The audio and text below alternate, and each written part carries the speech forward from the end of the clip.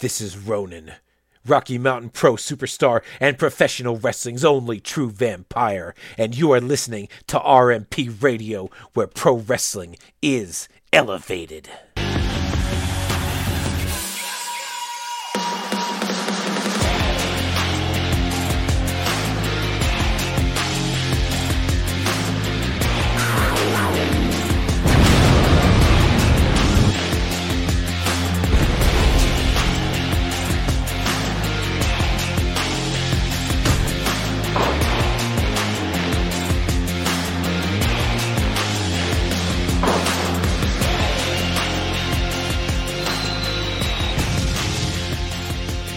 RMP Radio is back on the air. Hi, I am your host, Mr. Fourth Row, aka Artie, for this very special episode. And I've got some fellow fans that have become friends, that have become family, part of the RMP faithful. I've got Annie and Jason. How you guys doing? Great. How you doing, Artie? Doing good. Doing just fine. So glad to finally have you guys both on. I know I've been pestering you for a while, and this is like I said, RMP Faithful, RMP Radio, kind of a more relaxed, fun podcast of all the multiple podcasts that I do. So the first question I've got for both of you is, how did you guys get, first of all, hooked into the world and interested in the wacky world of professional wrestling? You want to go first? Yeah, I'm older, I guess. I grew up in the 80s, and I was around for like the Hogan and, Sheik and Piper. And I spent the night at a friend's house one night, and Saturday, I think it was a Saturday or maybe it was Sunday morning, we turned on Superstars. And I'm like, what the hell is this, And we watched it, but it was right after Jimmy Snuka jumped off the top of the cage on Don Morocco at Madison Square Garden. And I was like, okay, this is interesting. And then like a couple weeks later, I was at his house again, and he turned on NWA World Championship Wrestling. And the second the Road Warriors came out, I was hooked. I was done. I've been a huge fan ever since. Awesome. Annie? Yeah, and I grew up in the 80s as well, and I can't even ever remember a time when we weren't watching wrestling. It just goes back to even before my memory starts. I grew up in a house with brothers, and it was just anytime it was on, that's what we were watching. My dad was a huge Bobby the Brain Heenan fan, and I mean, my brothers were into Hulk Hogan and Sting and everything else, and I can't even remember not being into it. There was a period like in the mid-90s where I was busy being a teenager, and I didn't really care about wrestling there for a few years. And then when I got to be about 17, the Attitude Era was starting and came around again, and we just kind of got full force into it. And that's actually kind of how I got to know Jason. We had a whole group of us that would get together on Monday nights, me, my brothers, and a few other friends, and his little sister, and that's kind of how he and I got to know each other, was over Monday Night Raw. Awesome. And this was back in the Midwest, right? That's where you guys are from? Yeah, back in Iowa. Yeah, we're from Iowa. Yeah, that's cool. Then a kind of a double-edged question. How did you guys make yourselves the way out here to Colorado? Work and change of scenery, and just kind of decided to give it a go. We knew some people out here, and just decided to move out here about 10, 11 years ago. All right.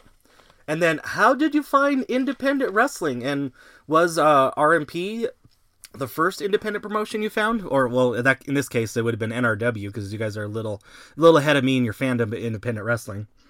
It was like, hell was it? It would have been like 2015. I was in a Walmart over on Sheridan Boulevard, and I was flipping through wrestling DVDs, and somebody had stuck like a postcard size flyer for Milestone 5.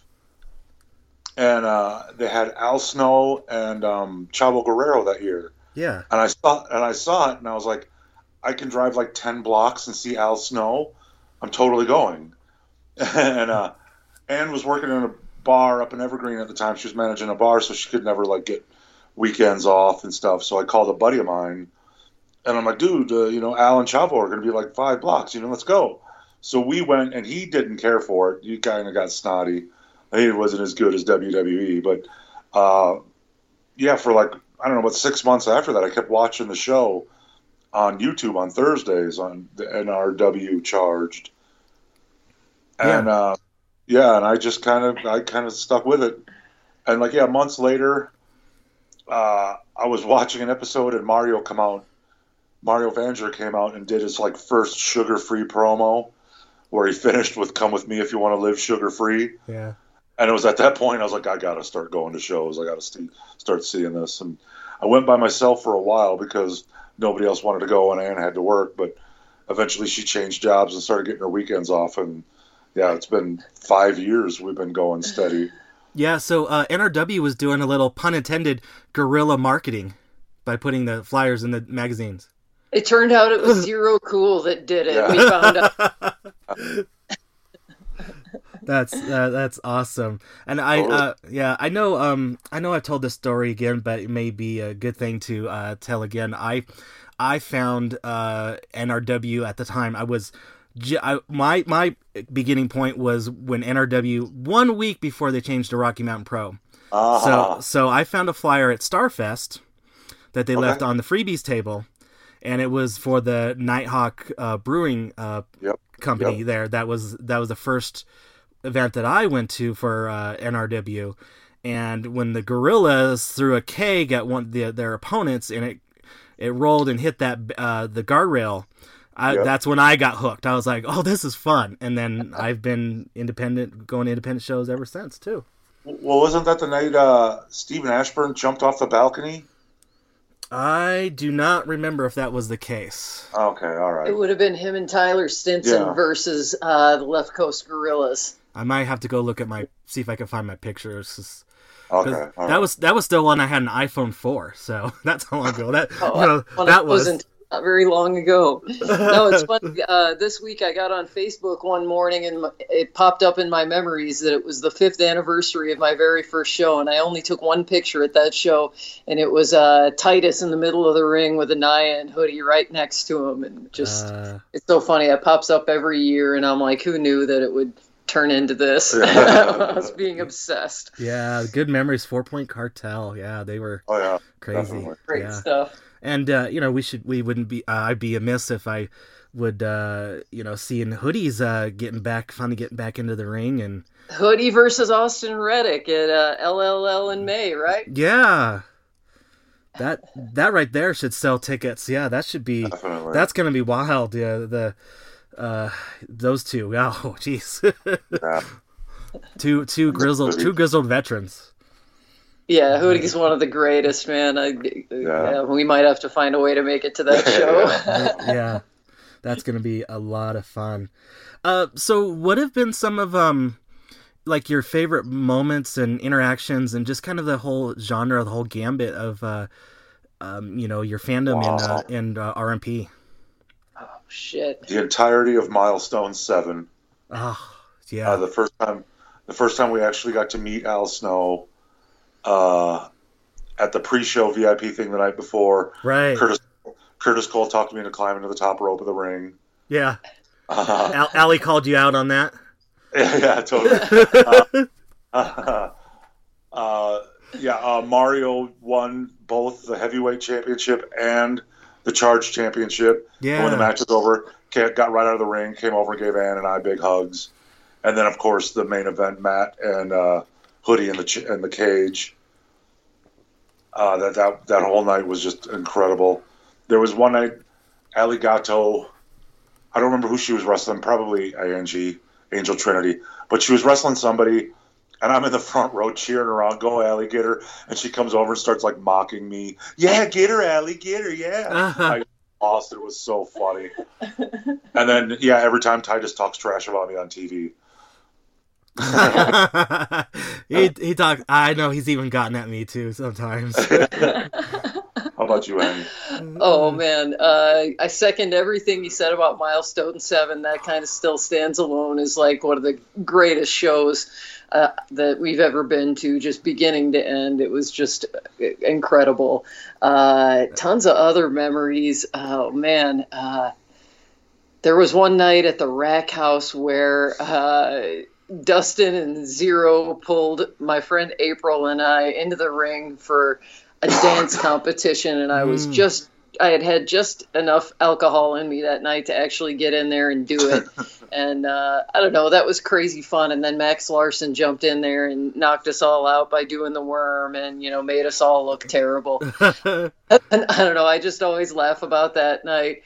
But, oh, yeah, man, just plenty of memories, plenty of just killer matches where I'm still surprised time after time. The night Atiba won the title, I kind of lost my mind. It was just so unexpected and out of nowhere. And then, of course, last year at the Pepsi Center when Dustin beat Marlon for the title, cheating or not, whatever. Yeah. Just, I couldn't believe it. I didn't think they were going to put the belt on Dustin yet, and I was just so proud of him. We just love that guy in the ring and out of it, and he's just killing it as champion, but I lost my mind. It was, I was just so happy for Dustin. Marlon's girlfriend, Carrie, I think was her name. Yeah. She was standing right next to us. So when they rang the bell, she turned around and looked at it and saw like just the absolute shock on her face.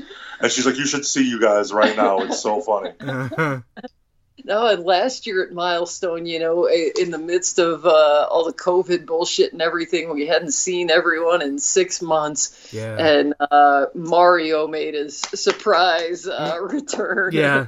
At the end of the main event with Dustin and Danger Dean and stuff, and we were just, we lost our minds. And a few of the wrestlers are like, we were watching you guys the entire time. We knew that, shit was going to go wild when Mario made his return and everything. And he came out and talked to us in the parking lot after the show. It was great to see him again. Love you, Mario. Love you, Mario. And, those are just a few of them. There are so many. There are dozens more, too many to talk about today. Yeah. Since you guys have been around longer than I have with RMP/NRW, what have been some of the interesting things that you've seen on the evolution of the company from, basically from where they've had the events to kind of like where they are, and had to make all these, of course this year had to make these changes, stuff like that. You hold any special places for in your heart for where they've been all this time? Oh, man. Well, the changes have just been night and day since we started watching. It was, I remember when I first started getting into it, and I'm just looking online for anything on social media, on their website, and I'm like, other than just the charge shows, there isn't that much to like check out in terms of like behind the scenes and learning more about the wrestlers. And now there's so much that I can't even take it all in with, the evolution of the Twitch stuff and just, social media across all platforms. And especially, when we started going, it was at the Grudge Training Center, just kind of a little MMA gym up the street from where we live. And now having seen them in the Pepsi Center and at the Denver Museum of Art and Outlet bars and the Quarry, I'm going to miss the Quarry for the rest of my life. This new place they're doing the shows, and the Academy is cool. It is what it is for right now, but the Quarry is always just going to hold a very special place in my heart. Yeah, and especially like you mentioned Milestone 7. I mean, that was a hot crowd for the Quarry. Oh, man, it was incredible. Yeah, I think there were at least, 300 people in that little place that day. Yeah. And I mean, it was awesome because I was also that year was part of the Jeffco Fairgrounds Festival. Yeah. So speaking of that, did you guys partake in any of the events before the show? Because that was that Saturday night and it was all weekend, Friday, Saturday, Sunday. Did you guys partake in any of that or? Well, we went to like the VIP thing the night before. Right. Like he was thing with, Al Snow and Eugene and Yeah. There's another moment from that night that always makes me chuckle. We're going around getting everything signed, and Stephen Ashburn, who we'd always been booing for, I've got my little Stephen Ashburn picture, and we'd never really had a conversation with him before, even though we always sat with, kind of near his parents and would shoot the shit with them, but he was kind of like, do you want me to sign your stuff? Dude, you know what this is. Of course I want you to sign my shit, and I'll be, booing like crazy tomorrow night. Come on, man. Yeah. So, we did the VIP event, but we didn't really get into, the county fair or anything like that, really. Yeah. I mean, I went to the VIP that night too. That was fun. I think I got there after you did a little bit because I had to coordinate getting there with Nicole and everything. But yeah, that was fun, and being inside that cage too was fun. Being in that ring, and I did a couple of stuff for the fair. I think I went to see the reptile show, which I'm a big turtle guy. So that was kind of fun, and seeing that and everything. But that whole weekend was nice, and I'm kind of hoping that we can I've been kind of poking Matt a little bit about trying to do some of those VIP meet and greet types things when we get those big events, depending on where the location is. If we can get a location that we can get a lot of fans in, as things are loosening up, tightening up, things are getting better, things are getting brighter, that kind of stuff. So kind of hopefully we can do that kind of stuff, because that's always fun. Absolutely. Totally. Yeah. That's like the other good thing is we got to meet Al Snow and Steven Richards and D'Lo Brown, and just it's like, man, guys, I just loved back in the 90s, It's just like, guys, it's been so much fun. Yeah, we text pictures of these pictures of us hanging out with D'Lo Brown and these kind of guys back to our buddies, the old wrestling crew from the 90s back home, and they just can't believe it. They think it's so cool. Yeah. Speaking of them, it has been so fun personally for me to just because of what I do in the business, to pick Al Snow's brain. And it's absolutely. Oh my gosh, I'm like, wow. some of the things that I've never thought about what they could apply to what I'm doing, and it's amazing. So yeah, and he's such a smart guy. He's such a great dude.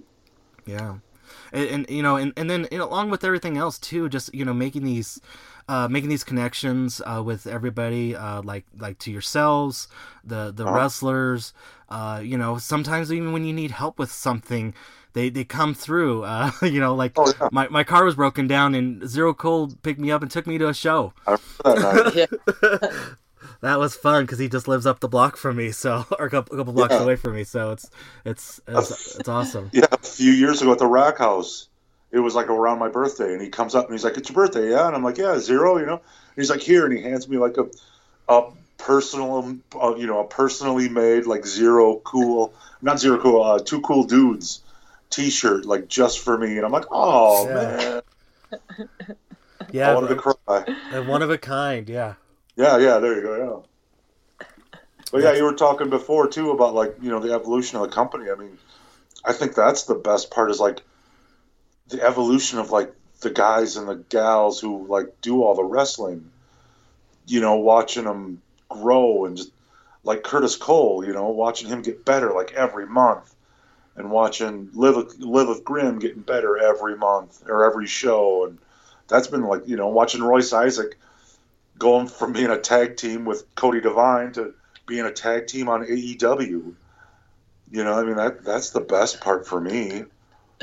Yeah, absolutely. Seeing Filter get better every week, Yeah, we're Filter's proud, wrestling aunt and uncle, just when watching that guy since before he even began, really. Yeah. And just, he's going places. And yeah, watching Jumbo, watching all these guys. Yeah, when Filter literally was Filter, he was Vince Russo's Filter. Yeah. It is great because it's for you guys it's going on 6 years. For me, it's going on 5. So yeah, it's great to see these guys, and like you said, and seeing some of these people, like, you know, some of the, like you said, Royce, you know, of course, also too, don't forget about his NWA stuff. That's wild cards. Yeah, that was one of the greatest things I've ever seen, is hearing Jim Cornette calling a Royce Isaacs match. Yeah. It's like, oh man, how cool is that? Yeah. How does that feel, Jim? So true. So you know, would you also too agree with me that because of the evolution, and, you know, now with of course Rocky Mountain Pro being the official wrestling partner of Twitch, that Rocky Mountain Pro can basically rival you know, pretty much a national company just because of what they do, and with the Twitch, you know, versus, you know, one of the programs that are like on a regular TV cable channel, and just the quality of storylines too, and the things that and being invested in these guys and gals. Oh, absolutely. Absolutely. Yeah, absolutely. The worldwide Twitch platform, and just, you know, how many more fans they have now as compared to when it was just, you know, the little local YouTube show, kind of, you know, what other companies around town are still kind of doing. But yeah, just Matt's pushing forward and really seeing the bigger picture and going for it. Yeah, and I'm excited. Excited to see what's going to be next. I mean, we've got a lot of next, of course, for especially this year after what last year, you know, handed them. So I'm excited. What if you guys had a wish list of what maybe we could see for the next year for RMP? What would you like to see? Would it be a let's get back into the Pepsi Center? Would it be like to maybe hit some other spots around town, or, you know, what would you, any thoughts or desires that you'd like to see? Yeah, I mean, the Pepsi Center would be great for what it is. I don't know that they could consistently, you know, do shows at the Pepsi Center, but the way they rolled it into, you know, the Mammoth game, and you know, getting you know, thousands of people to stick around. I was kind of disappointed in the first show that they did at the Mammoth game 2 years ago, or whenever it was, a year and a half ago. They weren't plugging it during the Mammoth game, so they didn't get nearly as many people to stick around. Yeah. And then when they saw you know, what it was, it's like, okay, we get it. And then last year they did it right, and they were, you know, playing the promos during the game, and, you know, really enticing people to stick around, and that made all the difference and made a whole lot of new fans. Man, I would just be really happy to have shows kind of being back to the pre-COVID normal, and being able to have more than 25 or 40 people or whatever it is. Just, that's what I'm really looking forward to. I don't know that I have a wish list. I just kind of sit back and enjoy whatever they give me, you know? Absolutely. Yeah.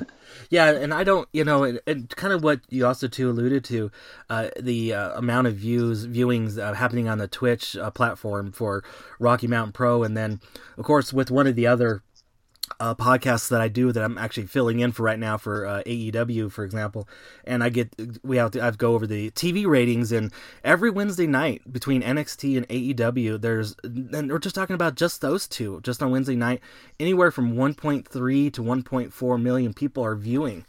So there's I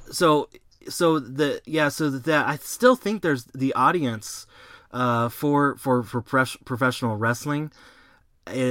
You know, it may not be as big as it was, you know, like in the Attitude Era, and it was, you know, the big pop culture thing.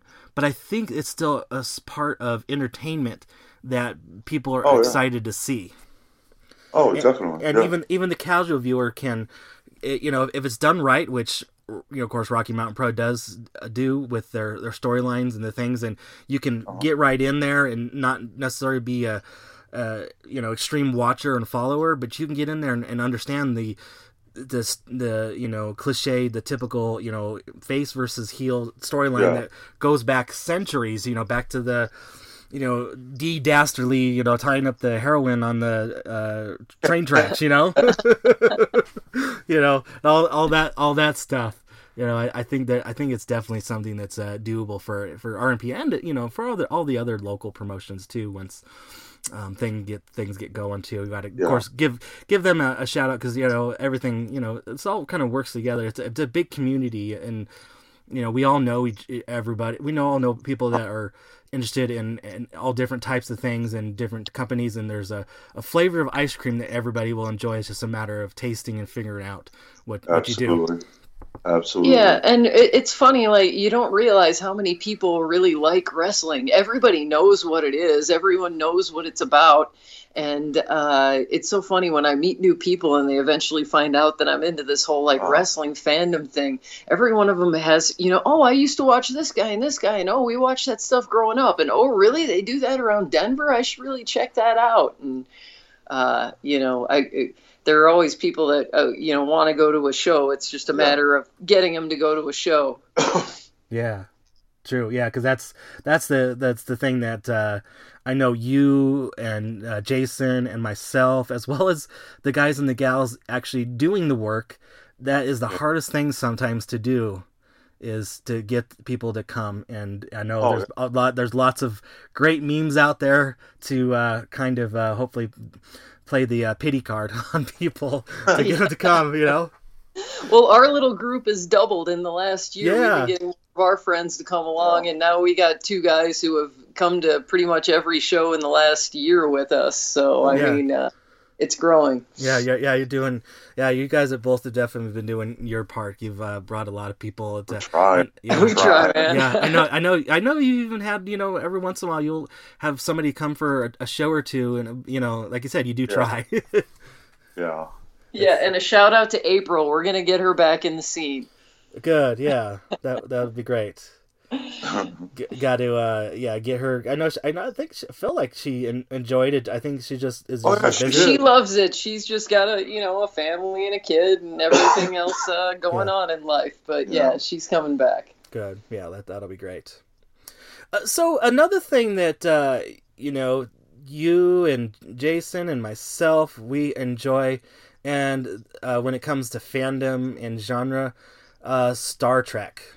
Big Star Trek guys. So it begins. And at the time of this recording, First Contact Day is not very far away. In the Star Trek. Yesterday. I know. I think it's Monday. Oh, okay. Yeah.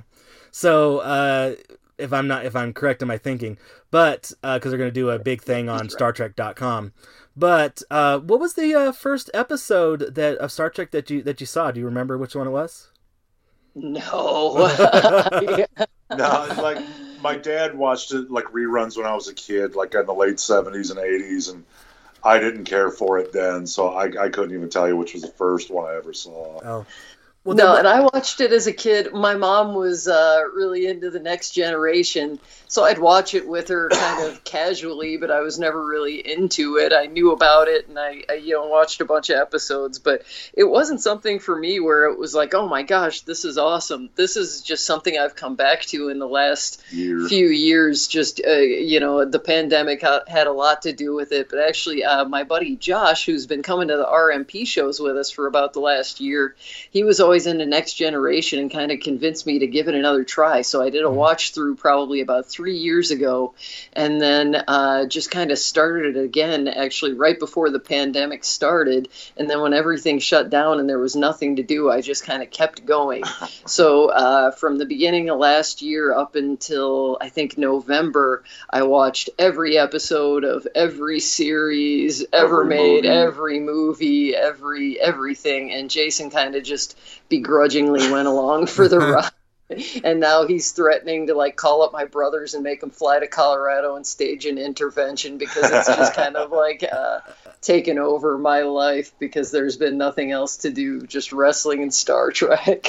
Now, Annie, did you start at the very, very beginning and start off with the original series, or did you start it? I kind of just started putting on The Next Generation again, and went through that, and then it's like, oh, well, now that's over with. What do I do now? Okay, let's watch Deep Space Nine, and it was just kind of something, okay, I'll watch this. Mm-hmm. And then a couple of seasons into Deep Space Nine, I kind of became obsessed with that show in particular. And then around that time, Picard came out and went through that, and then when Deep Space Nine was over, it's just like, okay, shit, here we go, better watch Voyager.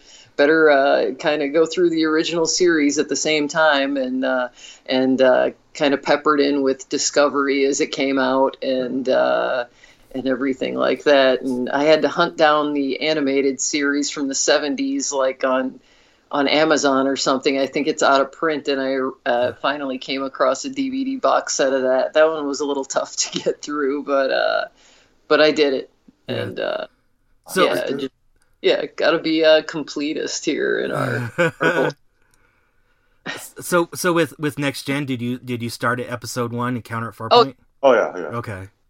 Now, how did you watch? Did you watch streaming? Did you watch on DVD? Yeah, Amazon. Yeah, streaming, except for those, or TAS. DVDs I had to buy. Oh, okay, yeah. Just all on Prime and Hulu and all of that. Hard and Discovery. Oh yeah, that's good. Oh, so, and you also too mentioned Deep Space Nine. You got really hooked on that because I'm gonna guess, take a wild guess, that you really got hooked and really got on when it started getting intense with the Dominion, and they brought Worf in, and they started making episodes that weren't self-contained. It was a story arc. I'm guessing that's when you really got hooked on it. Yeah, absolutely. And what I've read is a lot of other fans didn't like that because they like being able to drop in anytime they want and not having to follow the story and everything like that. Yeah. But yeah, when they brought in Worf and they got like heavier into the Klingon side of things, and then especially a season later when they brought in General Martok, who is like my second favorite Star Trek character of all time. And from the beginning, though, mine and Jason's favorite character in the Star Trek universe is Nog. He's the man. He had the best story arc from the beginning of his character being just an illiterate Ferengi scheming kind of little latchkey kid to becoming like a Dominion war hero and losing his leg and having honor and just being a badass. And so yeah, he was a big part of that show for me too. And really just about every character on that show had great things. The friendship between O'Brien and Bashir ended up being like beautifully endearing as it went on. And and Cisco, like I struggled in the beginning, and Jason still does with his acting style, just this kind of terrible overacting, over dramatic, but I kind of decided early on to embrace it for what it is. And once I kind of got over that hump, I really enjoy Avery Brooks and Cisco. Cisco's a great character. Avery Brooks is not a good actor. That's my only. I can't. Yeah, I get you.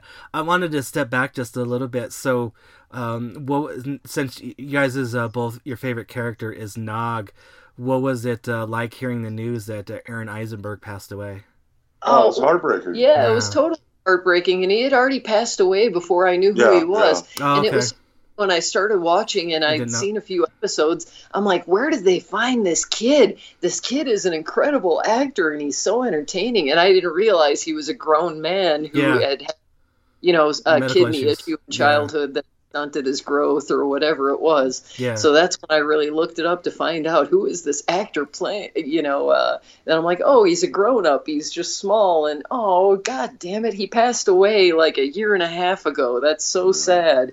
And all of the Star Trek fans just apparently adored him. He was, incredible on social media and at conventions and everything like that. So yeah, it's pretty heartbreaking. Yeah. And especially now with kind of the renewed interest, it would have been awesome to bring him back. Did you watch that documentary, that What We Left Behind? Yeah, definitely. A few times. Yeah, where they would have gone with season 8 with Captain Nog and all of that. And just it's sad that we'd never be able to see that because I just wouldn't be able to accept any other actor as him. Definitely not. Yeah, and you did see also, too, they have a USS Nog in, is it... the Eisenberg class Star. Yeah. It was. Yeah, that was cool. That was a nice little nod. Yeah, and like you said, he was big with social media. He was actually a pioneer, I believe, when it came to before even social media was a thing. I met him at, of course, I do a lot of conventions, volunteer and stuff and things of that nature. And I met him at Starfest years and years and years ago. And he had a website was called Trek Friends. I believe. And the purpose of the website was, as he was going to these conventions, he was actually taking pictures of the fans that were coming up to get autographs from him. So he would do his autograph and said, "Hi, I need something from you. I need to take a picture of you, and I'm going to put it on my Trek Friends website." So he was, and I got put on there too as well. And like I said, I think he was a pioneer. So he was he had his eye on that before it even happened. And I know he also did, I believe he was in a podcast with Sarah Lofton. I think they did a podcast together, and I don't know what the status of it is right now, but so he was definitely a pioneer, and it's too bad that we've lost him, as well as, of course, a lot of people when it comes to the Trek world lately. But some of them are holding on, which is great. We got to cherish them for as long as we can. Yeah, Shatner turned 90 years old last week or something. Yeah, definitely. So what's when it comes to the Star Trek universe, what's maybe one of your favorite episodes, if not like your favorite episodes of all of the series? Maybe something that you could, need a little pick me up, or just something to watch real quick. What episode would you turn to? In the Cards. Oh. Which is that's the episode where Jake and Nog are trying to get this what was it, like a Hank Aaron baseball card for Cisco, and they're in the trenches of the Dominion War, and everyone is bummed out, and just, life aboard Deep Space Nine is not going well. And in the process of making all these trades, they kind of indirectly make everyone happy. It's like, oh, Chief O'Brien, I got to go do this. Why don't you go kayaking in the Hollow Suites for a little bit? And, oh, Dr. Bashir, we need this from you. Okay, well, I'll do it if you can go get my teddy bear back from Lita. And at the and they need something from Kira, so Jake has to write her a speech and write some jokes for her, and it just kind of, in the process of getting this baseball card, I don't know, it's kind of a feel-good episode, kind of in the middle of all kinds of darker episodes surrounding the Dominion War, and I don't know, and it's incredibly quotable. What is it? The soulless minions of orthodoxy. It's I don't know. It was just a great episode. That episode, and Take Me Out to the Hollow Suite, where they have a baseball game against the uppity Vulcan starship crew, and those are probably a few of my favorite episodes. Just the lighthearted ones are always a lot of fun. What about you, Artie? Oh, well, you gave one of them, and that was definitely Take Me Out to the Hollow Suite, because I'm definitely a big baseball fan. I try to post that picture every opening day, because it's just so fun, and and to manufactured victories, that's here, round of drinks on me, it's that was such a great way to end it. What was that, Jason? Death to the opposition. Yeah, Worf's things were just so Klingon, reverse the call, so in character, and then O'Brien, what did you infuse the bubblegum? Scotch. Oh yeah, okay. And then he got Julian Bashir. He got him chewing on that gum, and kind of, all right, yeah, I can see it. It's it was definitely good, and of course I'll go back. Well, here goes back to Nog. Nog. Scoring that run, the one run, with, his dad bunting in a run, which is good. Yeah. I like that. I also do like, Day to Day. Oh, that's a great episode. It's fun. Yeah. Especially since it called back to, Measure of a Man, basically, because it was it was a communique to the guy at Starfleet who wanted to take Data apart. way back then. Screw that Bruce Maddox. Yeah. Yeah. I was glad when he got killed. Yeah, so so that's some of my favorites. And then kind of answering my question, what I asked you guys, I do remember the first episode I watched, and it was kind of really weird, but it was Chain of Command Part 1. Right on. I thought that was and now looking back at it, I think it's a very interesting that is what kind of caught me, because it's such a dreary episode, because Picard gets captured and everything, and then just of course we found out in part 2, it's the moral of the two-parter is to stick to your guns, stick to your beliefs, basically. Don't let somebody try to influence you, depending, no matter what they are trying to do, however they're trying to influence you. So yeah, that's one of the biggest things. And speaking of that, have you guys, that was the big thing when it came to the original series, is they always had a moral to every story. And I think TNG did that towards the beginning. I think they pretty much did their entire things, and then DS9 tried to do it. But then DS9, entertainment evolved, and that's why DS9 had those story arcs. It became a little more entertainment, and then I think Voyager was a little different. They had a main story plot, try to get back home, and then I think Enterprise kind of did a little bit of both. They had the great entertainment, and they also did try to tell those stories, because you had a captain, Jonathan Archer, that was not perfect. He was fallible. He was trying to take these baby steps. He's the reason for the Prime Directive. Yeah, just all the terrible things he did. Yeah. He had some tough steps to take, those first steps and everything. In my opinion, I mean. Either of you have any thoughts about morals? Does some of these episodes kind of stand the test of time that you've seen?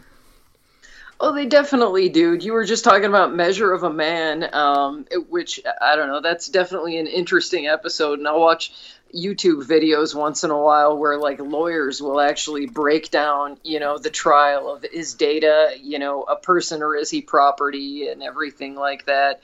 And I don't know, there's certainly allegories to slavery in that episode, and how we treat the least among us, and I don't know. I don't go too deep into it. I kind of watch it more for the fun aspect of it, and I just really enjoy it rather than looking too deep into any kind of moral lessons that go into it. But, I can't really get into that too much. It's a little too early in the morning for me. Jason, what do you have to say? Like in TNG, some of my favorite episodes were the Q episodes. Oh. Yeah. His constant is humanity worthy kind of pitches. But I am mostly with Anne. I just look for the more lighthearted. One of my favorite TNG episodes. I can't remember the name of it. I want to say it's Deja Q, but it's the one where Q shows up and he doesn't have any powers. Right. Yeah, I believe you're right. That sounds, that one to me is it's funny and it's fun, and I mean it does touch on that kind of where are we in the universe kind of thing a little bit, but I kind of go for the fun stuff. Yeah. Now, what do you see any kind of little difference, or just do you believe it's just kind of like an evolution of, I'm going to say the original set of series. I'm basically going to say, the original series, Next Gen, Deep Space Nine, Voyager, and Enterprise, or let's say actually the broadcast type shows versus now everything with Star Trek is now it's Paramount Plus, aka CBS All Access.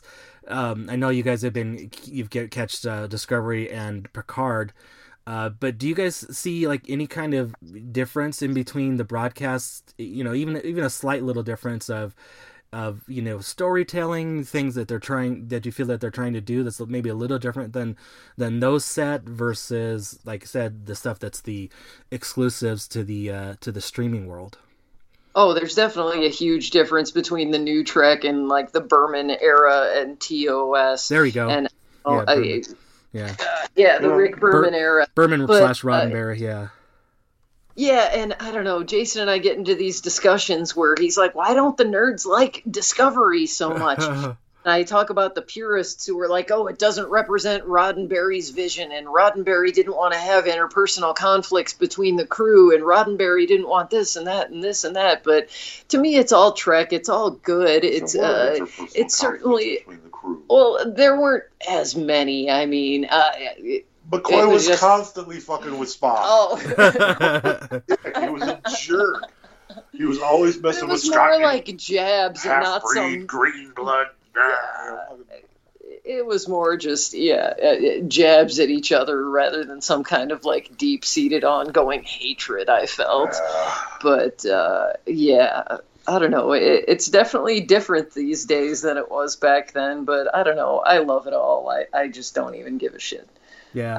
Well, I don't love it all, but what I do love, I love, Yeah. Yeah, Jason didn't care for Picard. Yeah, I didn't like Picard, and I didn't like Enterprise. And Voyager was kind of... I liked Janeway and I liked the Doctor, but I didn't really care for any of the other characters. Mm-hmm. And but I mean, I love the original series. I really like Spock. I really like Kirk. I love TNG because I love Picard and Worf and Data. And I like Deep Space Nine and Discovery. Those are the ones I really, really like. And like you, I'm looking forward to that Strange New Worlds. Really looking forward to that. Yeah. And what amazing things have come out from, CBS doing, going with these online, exclusive series that, without Discovery, we wouldn't probably not have Strange New Worlds. Because, I mean... Mount just killed the character. I mean, he just... Oh, man. Yeah, that whole second season was just fantastic. And mostly because of that guy. Yeah. Yeah. And I'm really looking forward to that show. Yeah, and I think they are, as of the time of this recording, I think they are actually in at least pre-production of it. Yeah, I know they were just getting started maybe a month ago. Yeah. Maybe 3 or 4 weeks ago I read somewhere. But they were just starting production on the show, which made me mad. I was like, yeah, whole year and you haven't even started yet. yeah. Understandably, but it's time that we get this going, and my hope is that we get, because of all these series that they are starting with Paramount Plus now, for especially just Star Trek, we should have a new episode of some kind of Star Trek every week. There's no reason that they can't have, between these 3 or 4 series, they can't have 52 episodes available between all of them. Yeah, Discovery, Strange New World, next season of Picard. They're doing that Nickelodeon cartoon, that Prodigy that Janeway is going to be starring in, and then Lower Decks. Yeah. Lower Decks too. Which have you caught any of that? I watched all of that. I've been through that series a couple of times. Yeah. It gets to be a little bit too much if you try and watch it all, like do a marathon in one day. Yeah. But I don't. It's kind of like a love letter to the fans. Just there are so many references to every other series that kind of makes it fun to watch, and they make fun of themselves. And I swear they stole a lot of jokes from the Star Trek shit posting Facebook groups and stuff like that. I swear they linger in those groups and steal jokes. But I think it's fun. I mean, again, I'm not one of those snotty people about like Roddenberry's vision, the people who get all up in arms when, people drop the word fuck on Discovery and just, oh my God, and that they're clutching their pearls over it and everything. I watch it because it's fun. I don't care. I don't get too deep into that end of it. Yeah. That's a great hot topic, because for Discovery, I thought it was well placed, but then when the first time they used it in Picard, I thought it was a little forced. What do you Yeah. what do The you think fucking about? hubris when he was with that admiral asking for a ship. Yeah, Was that the scene you're talking about? yeah. Yeah. It felt like it was a little forced, and it was like, oh, we've already seen this, in Discovery, and Discovery makes a whole bunch of sense of why they used it, because they are just, they are just in such a unique situation, especially now. Absolutely. Yeah. With Discovery. The only thing I didn't like, that I don't like about these series, is I thought, because of, and I don't know if it was just they weren't going to be able to pivot, but because of the pandemic, I thought they should have had Lower Decks be available for streaming a little sooner than it was, when maybe this pandemic first started, to give people a little bit of fun, instead of having a an intense series to watch. Why, because give people the escape. But like I said, it may have just not been something they could have pivoted on so quickly. Yeah. Animation's tricky. Yeah, but it's also something that can be done remotely and all that stuff like that, especially since technology is different. Because I know, like, for example, we go back to the animated series, a lot of these lines I know that the actors and actresses did remotely. They either phoned it in, or they I think even back then, I think they had ISDN lines. If people know what ISDN lines are, basically pre-DSL, and they did it through that. And so, but the only weird thing was, I know the actors have talked about this, is the only weird thing is they didn't have anything to bounce off of when they did their lines, so it was tricky to do inflection and things of that nature. Yeah. But yeah, that whole show just kind of seemed a little bit well, it was definitely low budget all around. Just if you sit and watch, a handful of episodes, and in one day you notice that they're just reusing the same shots over and over again, and yeah, it's pretty silly. But. And reusing, I don't know if you know this, but reusing Scotty Doohan, because he did like a lot of the alien voices. He did almost every voice on the show. Yeah. Yeah. So that's what about? Okay, you guys also did mention you've watched all the movies too. Now you've seen the original set, and then the Kelvin as well. All the Kelvin. All of them. The Kelvin-verse, the Next Generation movies. Oh yeah, every one of them. Yeah. What's your favorite movie of say both sets, or do you have one overall that you like? Mine overall would be First Contact. And I can't really tell you exactly why. I don't know. I just always liked that movie a lot. Just the whole time travel aspect and defeating the Borg. And I don't know. And I always liked The Voyage Home, the one with the whales. It's just, it's different than all the other ones. It's not very Star Trek-ish. I like time travel episodes. I like time travel movies. I thought it was cool. Yeah. Just it's tying into the whole, storyline that started with Wrath of Khan. It just kind of keeps going. They show up in their stolen Klingon, ship, and they got to save the whales, and they're in the 80s, and it's fun and it's cool and whatever. Yeah, 2, 3, and 4. They were a trilogy basically. They went from it was a continuous story.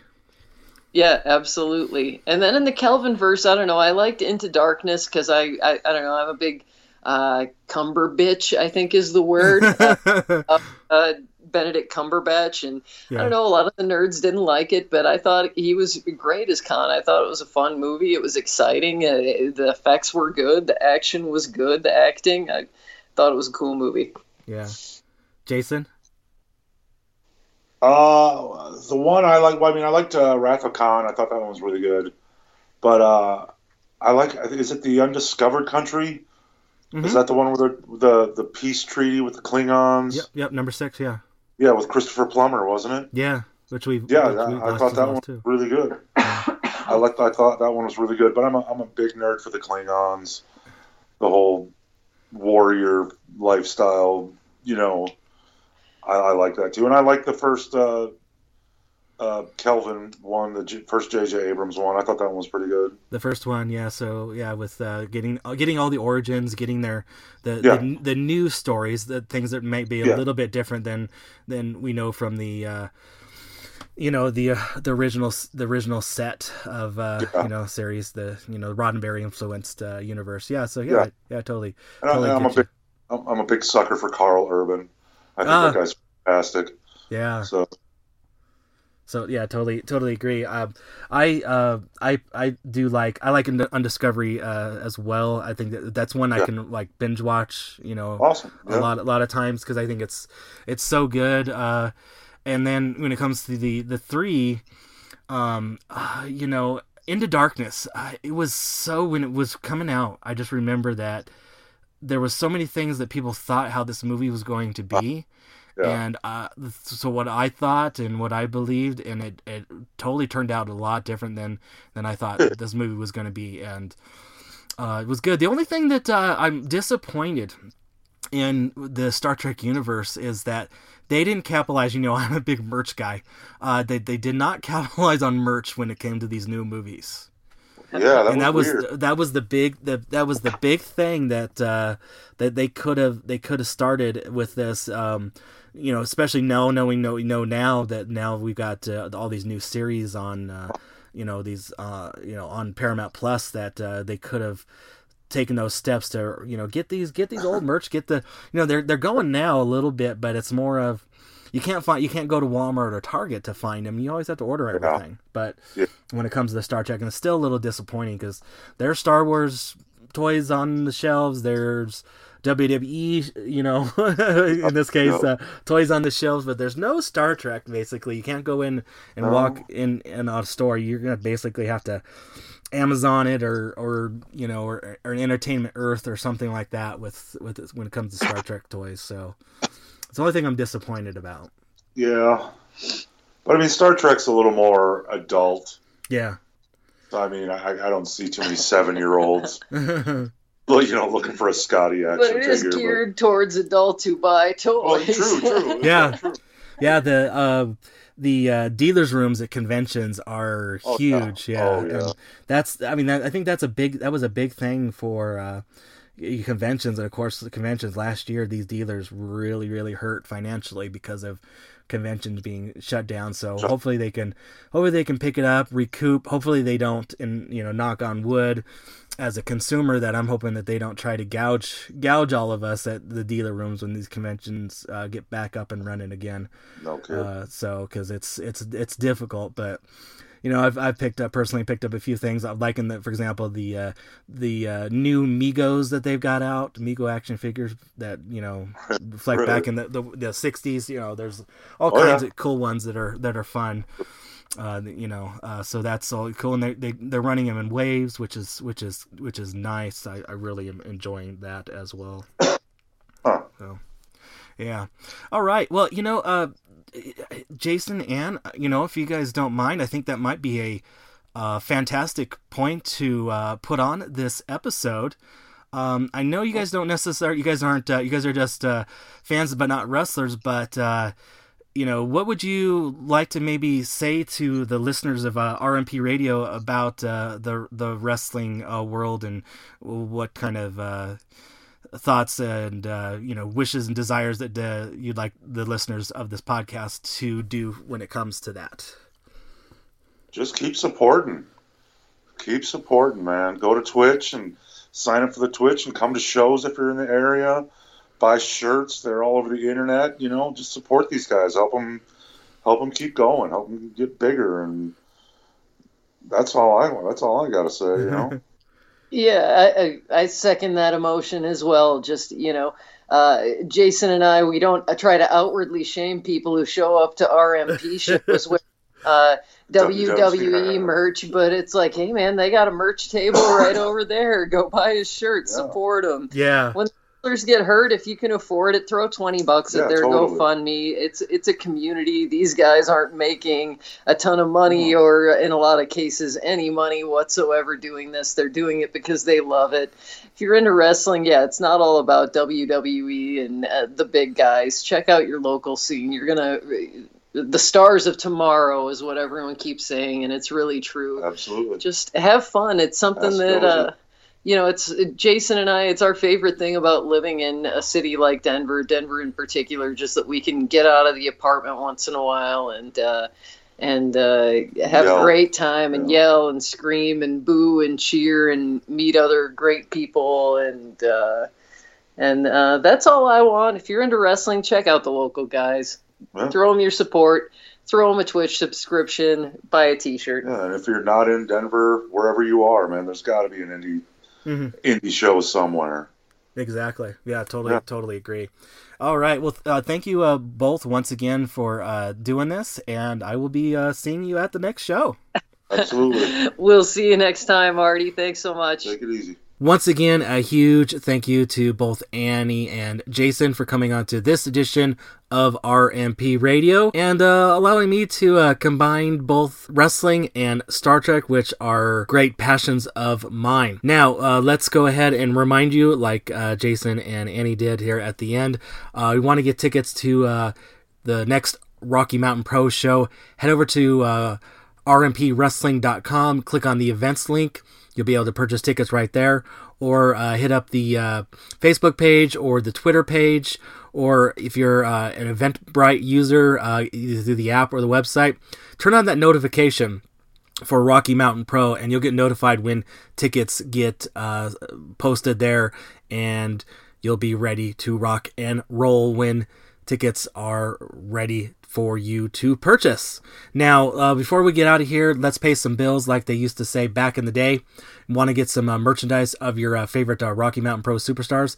Head over to rmpwrestling.com, click on the merchandise link, or if you're in amazon.com or the Amazon app, search for Rocky Mountain Pro, and you'll be able to search for all kinds of merchandise right there in that viewing.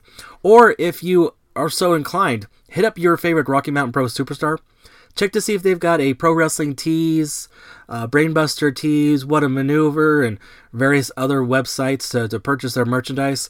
Goes well to help those guys and gals out if you can do that. Now, you want to watch us, like we said, if you are not in the area, or if you want to go back and watch all the great programming that Rocky Mountain Pro has to offer throughout the week, and the archive, twitch.tv/Rocky Mountain Pro. If you're an Amazon Prime subscriber, you do get a Twitch subscription included in your membership. Or if you are not, which, gosh, who isn't these days? Or if you have one tied up already, it's a nominal fee like $5.99 a month. Also, go to youtube.com/Rocky Mountain Pro. You'll see the episodes posted once they get sliced down into segments from the viewing, from the Twitch recordings and such. Also, Fight.tv or the Fight TV app on your phones or like the Roku device. And then always we want you to follow us. Everything does stem from the website rmpwrestling.com. Also on the social medias of the Facebook, the Twitter, the Instagram. 2 accounts I want you to follow. That's the first one is the Rocky MTN Pro. And once again, I'll phonetically spell that for you. That's the Rocky Mike Tango November Pro. And then also follow RMP on Twitch. Now, I want to thank you all for supporting and listening to this edition of RMP Radio, where pro wrestling is elevated.